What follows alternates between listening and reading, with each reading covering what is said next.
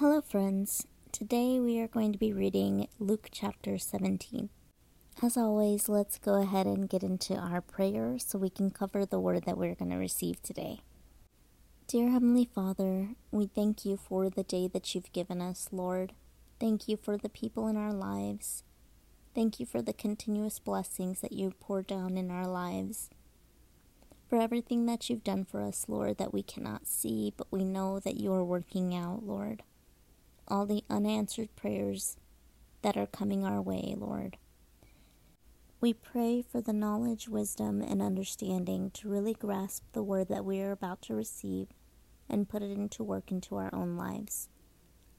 Lord, help us to share this with whoever needs to hear it. Give us the ability to bear the fruits of your Spirit in everything that we do.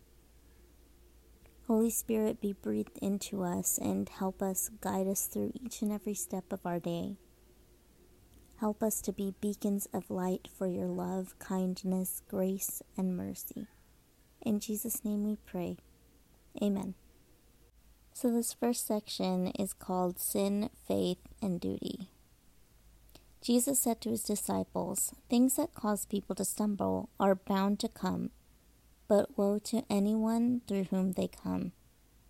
It would be better for them to be thrown into the sea with a millstone tied around their neck than to cause one of these little ones to stumble.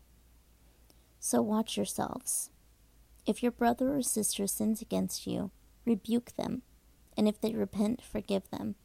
Even if they sin against you 7 times in a day, and 7 times come back to you saying, 'I repent,' you must forgive them."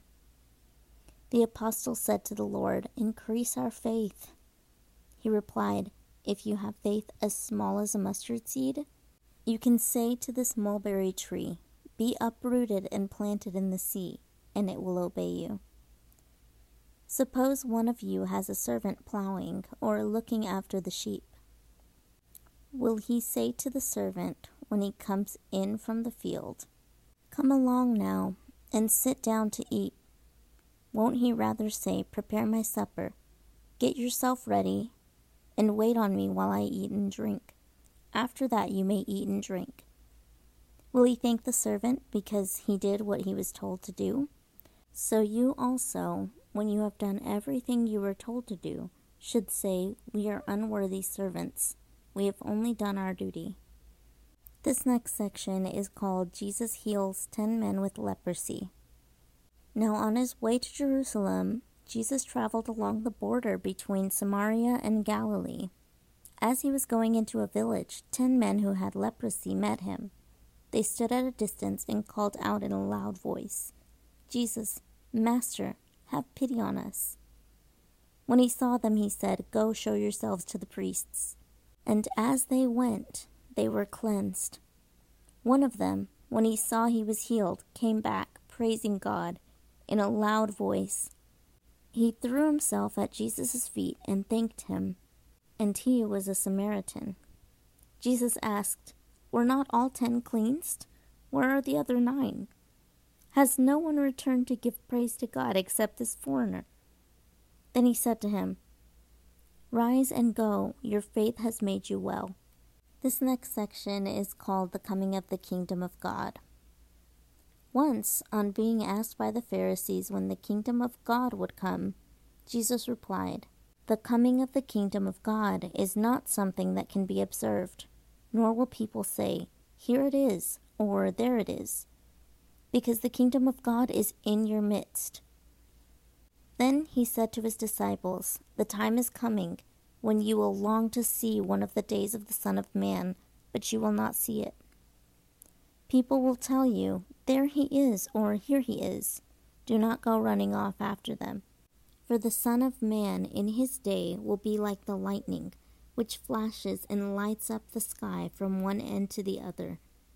But first he must suffer many things and be rejected by this generation. Just as it was in the days of Noah, so also will it be in the days of the Son of Man. People were eating, drinking, marrying, and being given in marriage up to the day Noah entered the ark. Then the flood came and destroyed them all. It was the same in the days of Lot. People were eating and drinking, buying and selling, planting and building. But the day Lot left Sodom, fire and sulfur rained down from heaven and destroyed them all. It will be just like this on the day the Son of Man is revealed. On that day, no one who is in the housetop with possessions inside should go down to get them. Likewise, no one in the field should go back for anything. Remember Lot's wife. Whoever tries to keep their life will lose it, and whoever loses their life will preserve it. I tell you, on that night, 2 people will be in one bed. One will be taken and the other left. 2 women will be grinding grain together. One will be taken and the other left. Where, Lord? They asked. He replied, Where there is a dead body, there the vultures will gather. So that is the end of chapter 17. That last paragraph really left a number on my heart. I feel like this is definitely proclaiming what the end times will look like for us. When, it says 2 people will be laying in a bed and one will disappear and the other one will remain. In this section, he also mentions to remember Lot's wife. And Lot's wife was somebody that had been brought out of their misery, but they looked back.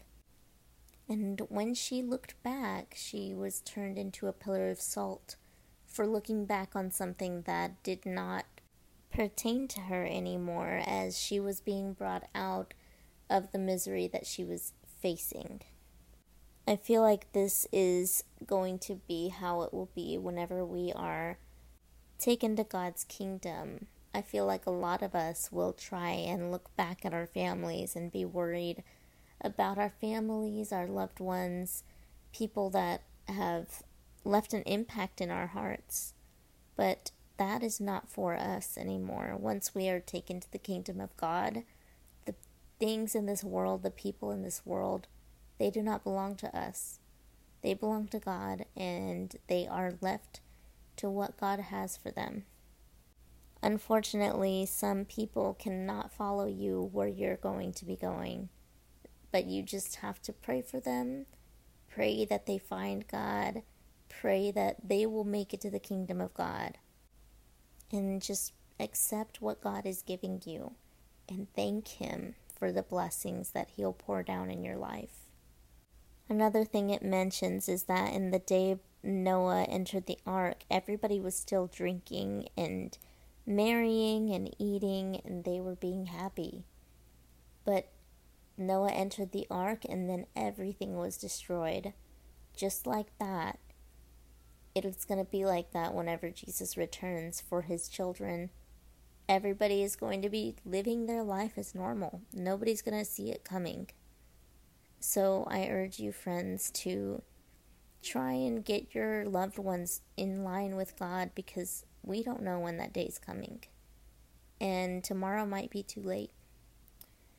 I hope that everybody got something out of this word today. Have a great day, and till next time.